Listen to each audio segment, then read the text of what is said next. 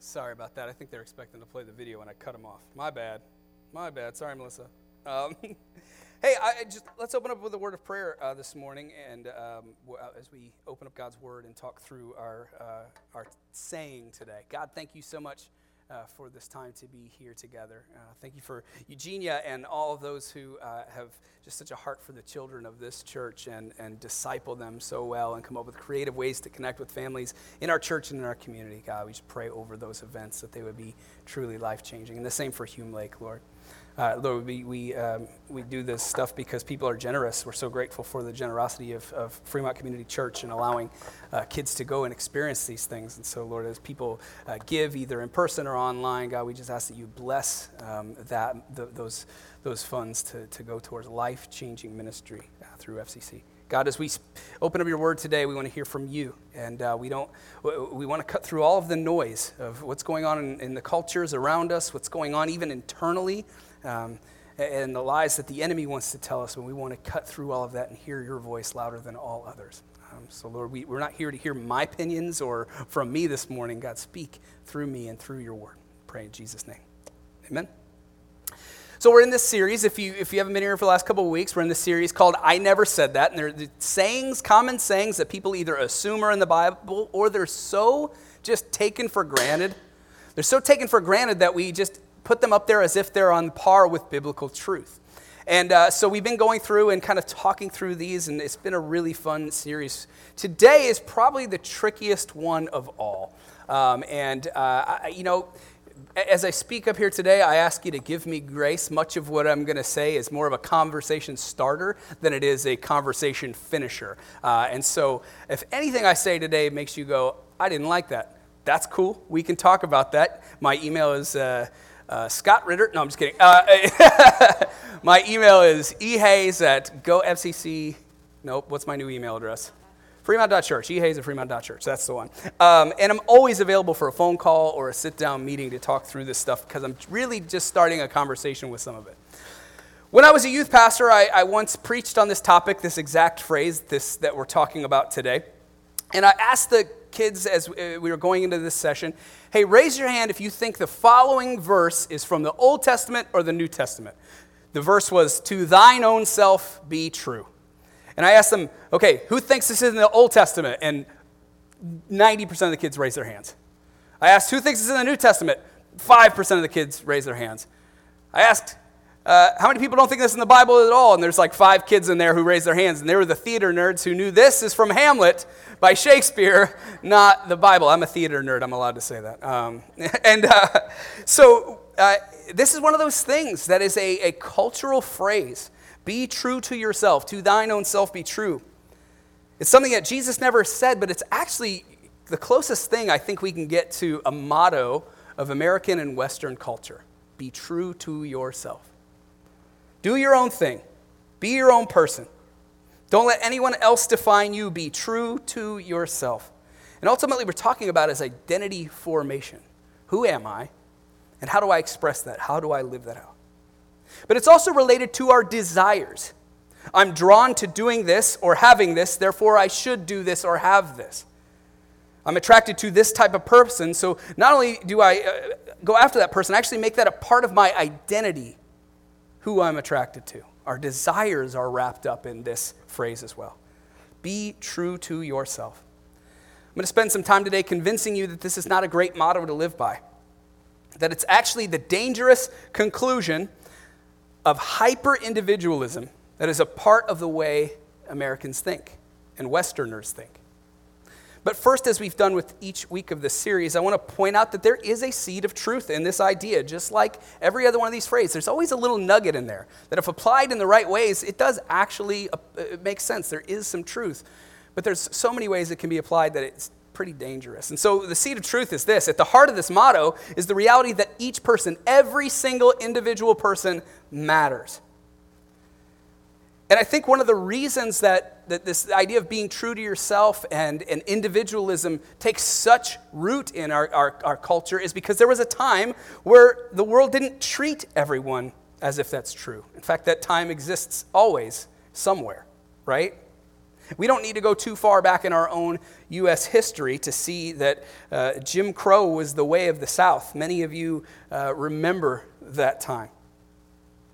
You lived during that time where, though people had equal rights under the Constitution, systems were set up in order to keep people from actually living out those rights. Another example, this room is at least 50% female, and judging by this side of the room, it's like 80% female. 100 plus years ago, just 102 years ago, y'all got the right to vote.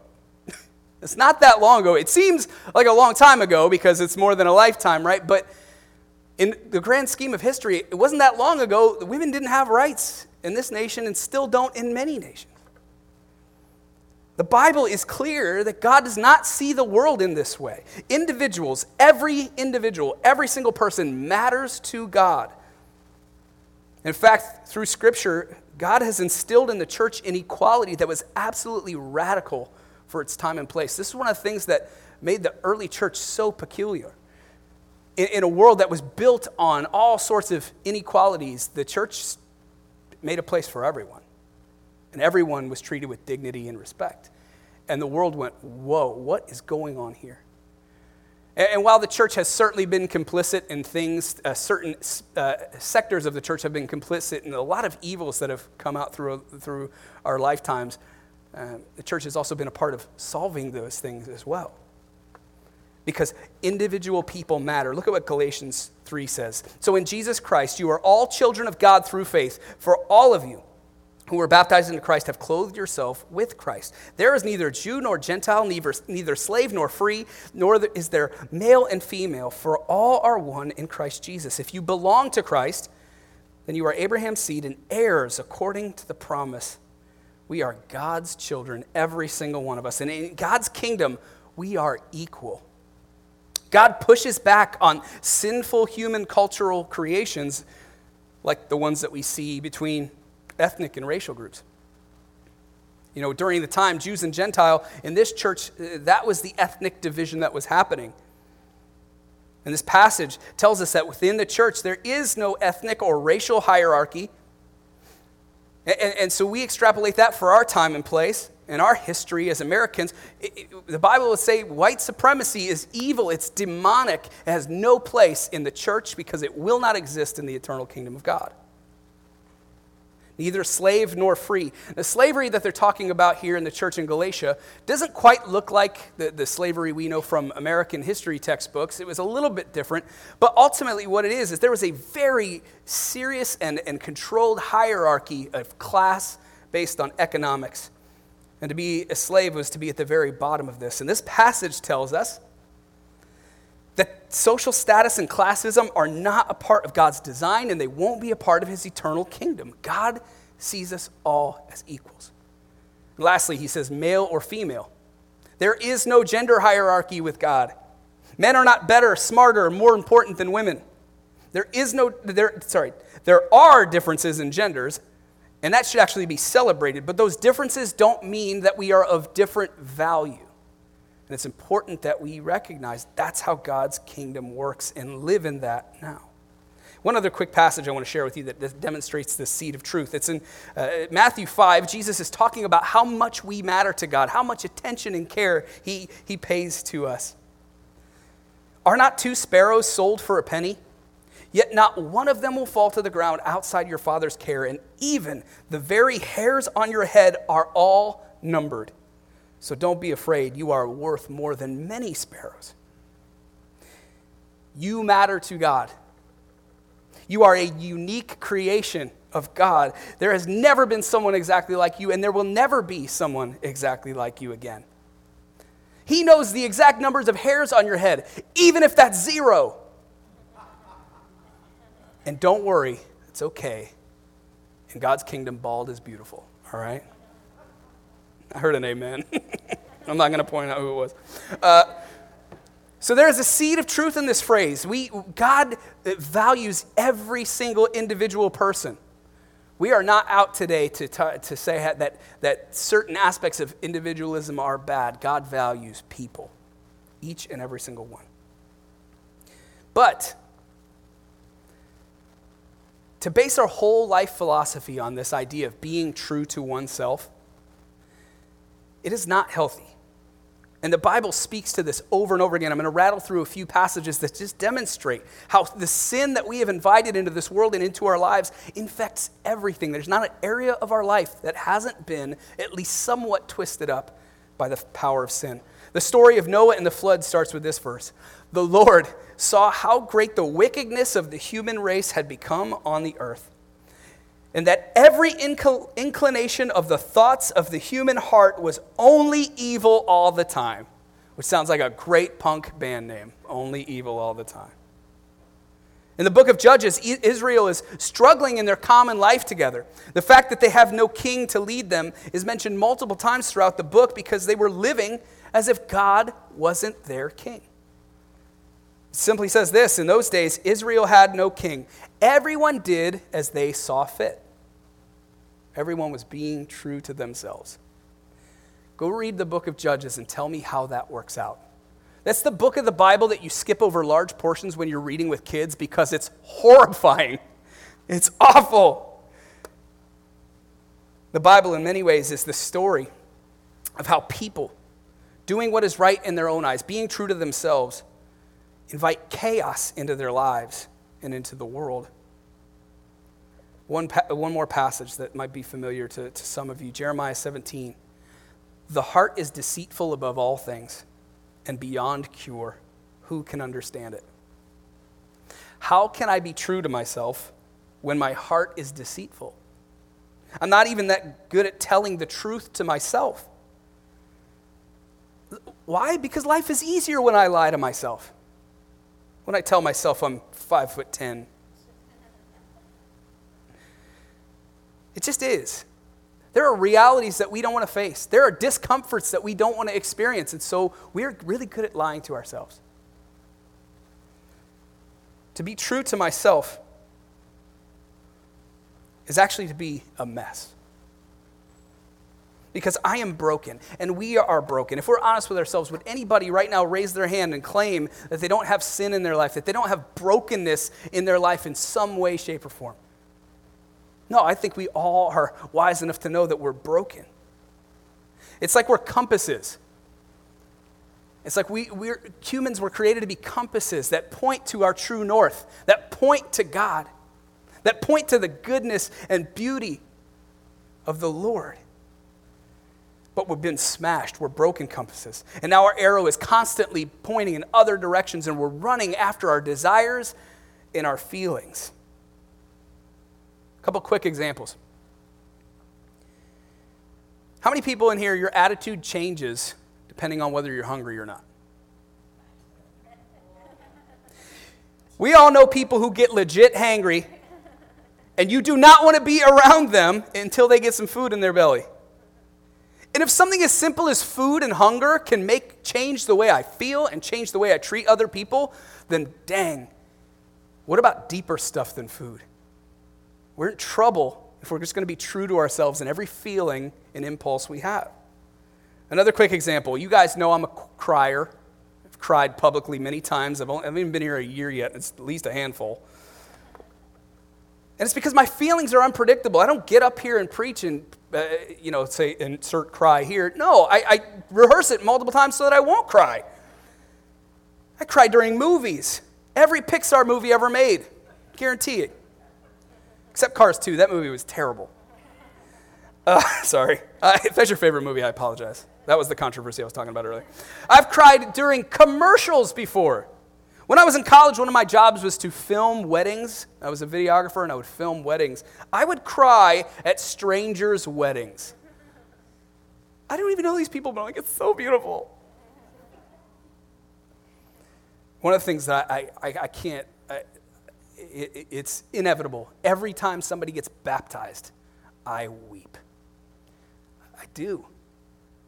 Because they're proclaiming with their whole self that they were once dead, but they're now alive because of what Jesus has done for them. That's cry-worthy. Okay, you can't make fun of me for that one. And by the way, if you are a follower of Jesus you've never been baptized, I would love to talk to you about that. There are a lot of people who have been following Jesus for a long time or a short period of time that haven't taken that step of baptism. I would love to talk to you about that and see if that's something, the next step that you want to take in your faith. All right. Many of you know this. It's not just me. Our feelings are unpredictable. They are actually uncontrollable. They sneak up on you. And yet many of us live our lives based on this philosophy of being true to ourselves and our feelings. And the scriptures have shown us. Our hearts, our feelings can't be trusted. We are not as in control as we would like to be. And not all of our feelings are good. Let's be honest. If we were being true to ourselves, if I was being true to myself and my feelings, a lot more people would be getting slapped. We have anger. We experience deep sorrow, and sometimes that sorrow doesn't come from a place of truth. We're twisted up. At just a basic level, the idea of everyone being true to ourselves is the guiding philosophy of life. First of all, it will lead to all sorts of inconsistency. It doesn't align with the Bible, and it doesn't actually lead to your flourishing. I know that. I've experienced that. So how do we get here as a culture? I just want to do a really quick kind of history overview of philosophy, of Western thought. And if this is boring to you, it's okay. I'll tell you when you can tune back in. But I recently was in a class with Professor Altazan, who's actually lives in this area. And he kind of took us through this whole idea here that there's been three big, over the last 1,000 years, there's been three big cultural shifts in the way that we think about the world. And the first one is called traditionalism, or you could call it pre-modern thought. And it's exemplified by a priest in a majestic robe. The idea was that there is a objective truth out there found in God, but there's all sorts of mystery and magic and wonder. And at least, though, there was the sense that there is a God, and he is in control of all things. The downfall of pre-modernism is that's what got us witch burnings. Because sometimes when this isn't applied correctly, when we don't order the world rightly, we do all sorts of crazy things like burn witches because we don't like them. They weren't even witches. Adrienne, my wife, teaches a class about dinosaurs, and she was talking about how when some of the first dinosaur bones were found, the scientists who found them and started to say, hey, what is going on here? There might be more to the world than we know. Maybe it's a little older than we thought it was. Maybe history isn't quite the way we drew it up. Let's ask some questions. They were excommunicated from the church just for finding dinosaur bones and asking questions because it messed with the worldview. There wasn't an openness to anything new. Any new way to understand God's power and majesty. It was, this is how it is. Everything else is, a lie from the devil.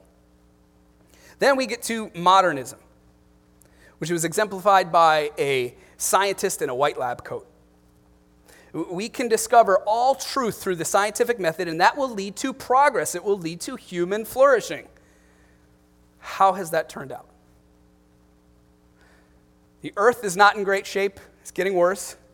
Science hasn't solved those problems. In fact, what science has done more often than not is discover things, figure out how to use those things to make a profit, and everything basically stays the same. We found a lot of answers to some intriguing questions, but ultimately, modernism did not lead to making the world a better place. It did not lead to human flourishing. Not in the way it promised. There have been some amazing advancements, so don't get me wrong here. I'm happy that we have some of the advancements we have. But we still face the biggest questions in life that we faced before.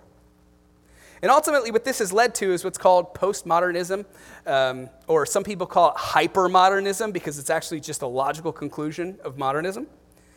And it's exemplified by a rock star who wears anything but the traditional dress. It's a rejection of modernism. It's a viewpoint that is cynical and says, we haven't progressed. We were promised progress. We were promised a better world, and it hasn't gotten that way. And that's led people to say, well, then there's no universal truth, and if there is, we're not finding it. We don't see it out there. They see the world, if you think through a postmodern thought worldview, the world is chaos. It's not order. And then what that does, it says, okay, if it's not found in the church, If that worldview, that pre-modern worldview, didn't actually answer life's biggest questions, and the modern worldview of science didn't answer those questions, then where do we turn to for truth? And what it's done is it's moved truth from the priest to the scientist and now to the individual. The individual. Each move was a reaction to the previous way of thinking, and it didn't work.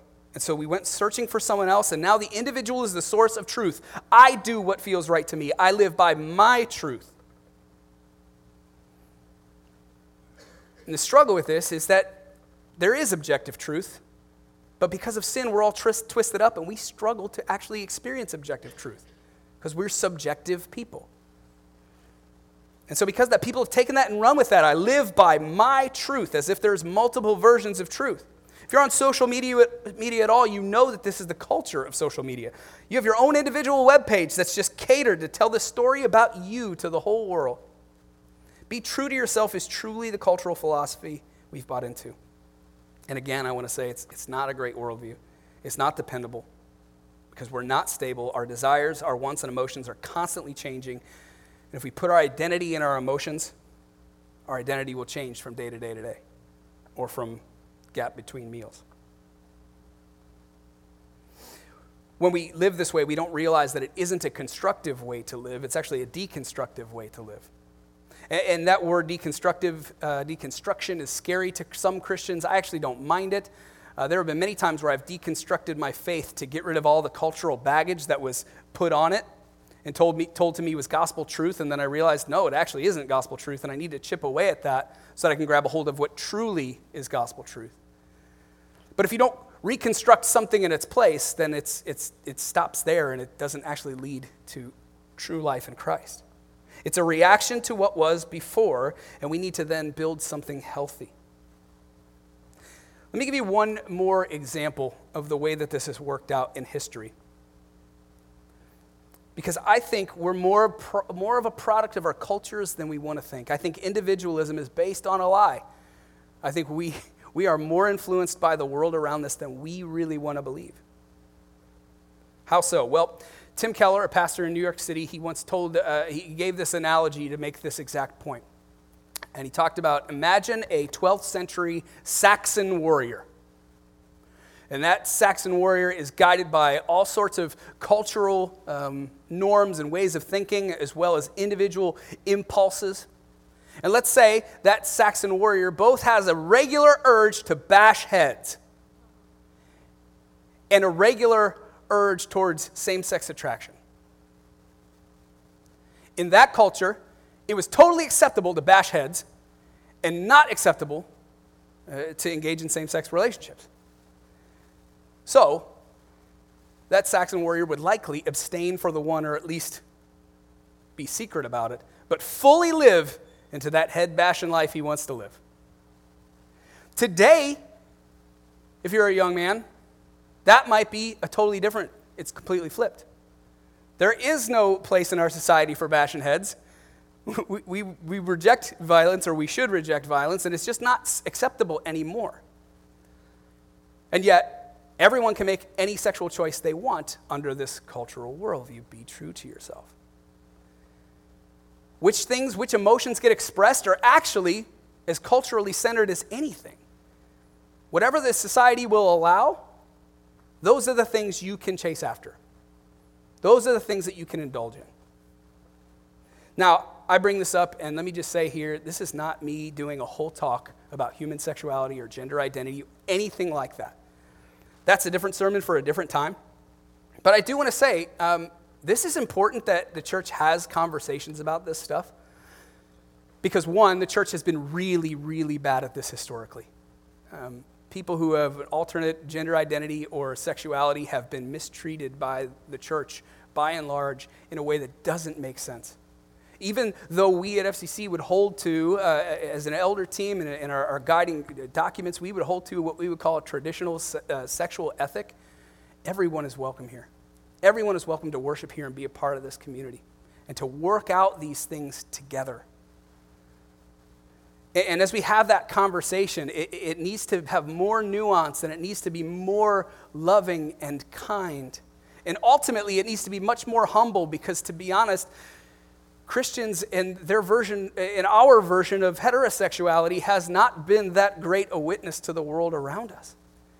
And so we've been casting stones and pulling out specks in other people's eyes while we have a plank in our own. And so I just want to say that because while we do, like I said, hold to a traditional sexual ethic here at FCC, that is a conversation that we need to go deep in because the world around us needs a church that is loving and gracious and welcoming. And how we do that, how do we hold to our standards of what we think is healthy and unhealthy, biblical and unbiblical, and yet be a place of loving kindness for everybody? That's a conversation we need to have, and we're going to have. In fact, in the fall, we're going to have some sermon series about that. But let me close that section with this. If you're one of those, if you're a person who struggles with any sort of gender identity or sexual identity, or you don't really know what we believe about that, that's a conversation I would love to have with you, one-on-one, because there is so much nuance. But I ultimately want to say, we're really glad you're here, and you're welcome here. So, what if everyone is just true to themselves and their feelings all the time? We can't. Because deep down we have thoughts and feelings and emotions that are just not from God. They are not good. If I just did and said whatever I felt all the time, it would be awful for me and for everyone around me. We have to fight against feelings sometimes because we know they aren't right. They're not from the Lord. They know they don't come from a source of truth. We know that these feelings can't be trusted. So I'm just going to say it. We can't be true to ourselves. That is not a sustainable, healthy way of living. If we define ourselves, and instead of letting God define us, there's nothing consistent to be true to. So, where do we find our identity? Where do we find truth? I'm just going to scroll through a few more verses here. John 14:6, Jesus answered, I am the way, the truth, and the life. Get that song stuck in your head all week. No one comes to the Father except through me. Jesus is the truth. And the church, it doesn't always have a perfect record when it comes to truth. Sometimes we get things confused, and we sometimes add things that don't need to be added, and we ignore things that we should be paying attention to. Sometimes we confuse ourselves and others, but Jesus is the truth. He does not confuse us. He won't. He's the truth. He's the main character of the story. And so we look to him and his teachings and his word to seek a truth that lasts. He's the way. The ways of this world, they're often accepted and adopted by the church, but they ultimately fail. And that's why we keep moving from traditional to modern to postmodern, and who knows what's coming next. But his way leads us to God. It ultimately leads to true life. He's the life.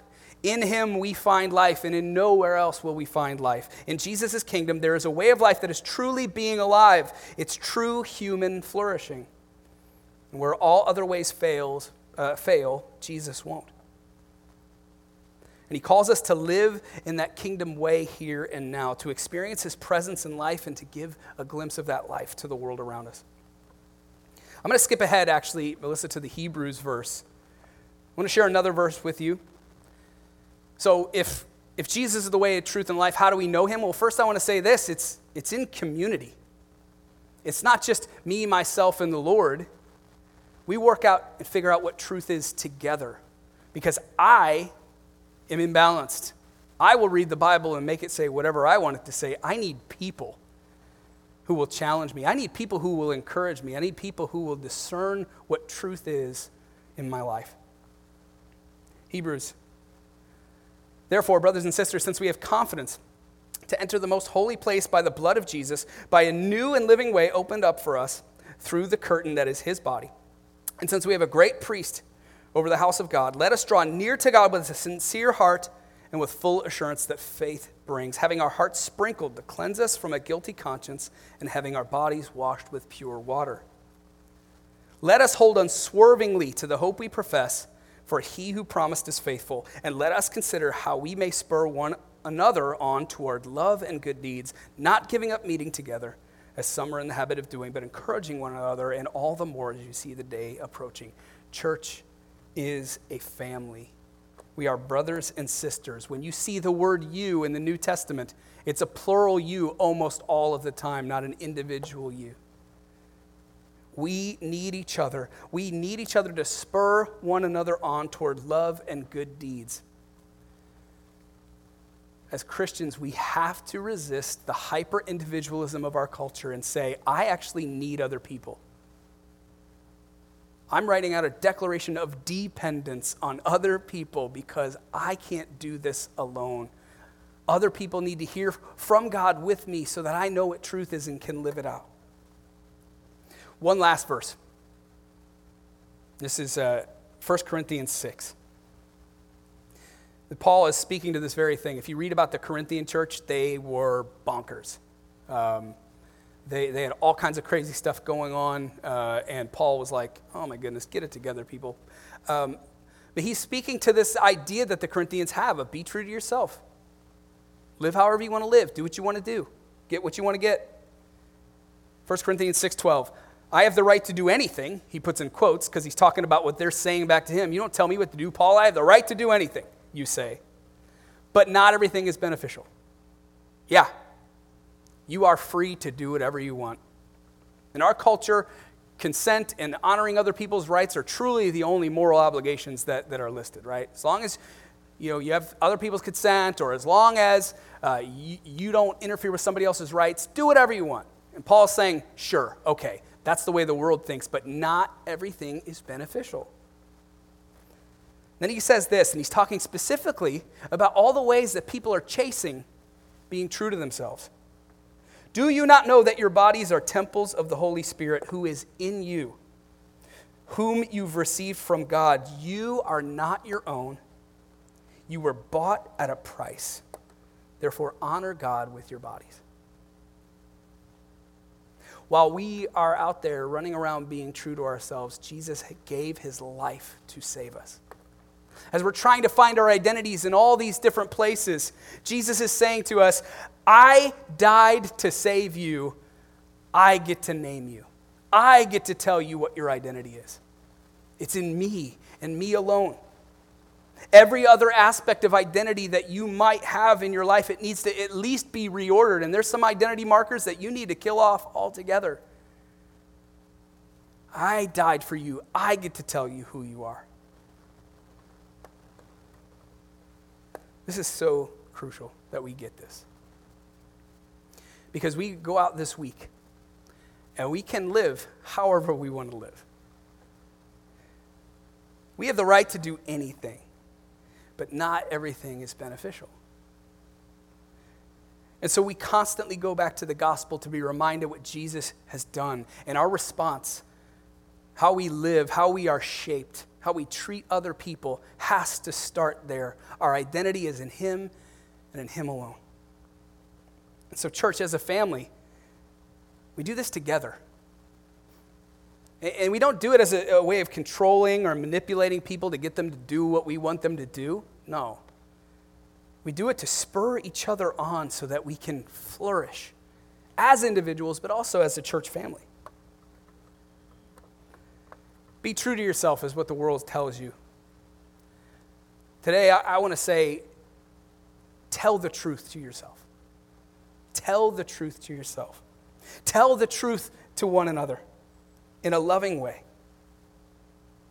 Tell the truth to God. How often do we think we can hide from God and just be like, well, I'm not going to talk about that with God. Like, that's embarrassing. Maybe he didn't see that, or maybe he doesn't know every thought I have, or whatever. But we're not even... We want to lie to ourselves. We want to lie to God. We want to lie. Tell the truth to yourself. And the reason I say this, and I want to close with this, is two things. One, Jesus as the way, the truth, and the life is the only way to true flourishing now and for eternity. It's true. You will find all sorts of things that capture your attention for the moment. You'll find all sorts of things that will make you feel good for a season, for a second. You'll find all sorts of things to entertain yourself and numb yourself out with, but it doesn't last. It's not eternal. But Jesus is. And he's the way, the truth, and the life. And so we seek him. And when we seek him, we find him, and he directs our path. And we do it together. And the last thing I want to say is, he's worth it. He's worth it. He has given everything for you and for me. And he did it so that we might have life and have it to the full. So this morning, as we get ready to worship, I'm going to invite the band back onto the stage. As we close in worship, what is this all about? Jesus, the way, the truth, and the life? It's about worshiping him. It's about coming to him and finding life that we cannot get on our own, with all the different ways that our compass wants to point us, that the world tells us will fulfill us and make us happy and bring us joy, and never lives up to. But instead, we turn to Jesus, the one who actually fulfills, the one who does bring life. And so let's worship him and remind ourselves that he's our identity. Our identity is in him, and everything else takes a backseat to that. Let me pray. God, thank you for this opportunity to be here as a church family. And Lord, I know I spoke on some things today that are hard to swallow, Lord. We want to be the kings and queens of our own lives. We want to live each moment being true to ourselves. But that way has failed me every time in my life. It has not brought me lasting joy. It hasn't brought me meaning or purpose. It has just left me empty-handed. And so, God, we recognize that as the constant pull of our culture. It's the constant pull of our own hearts. We need your Spirit. Speak louder, Lord, than all the voices trying to grab our attention. God, we need your word. Teach us your truth, God. Let us align ourselves with what you say, not just what we want to believe. And give us a community here at church that is welcoming and loving, a safe place to seek truth and wrestle with the hard things that we battle with, wrestle with the hard beliefs that we want to hold on to. And we do it all because we want to find you, Jesus. We want to know you. We want to be changed by you. We want to have a full, abundant life in you. So meet with us, Lord. We pray in Jesus' name. Amen.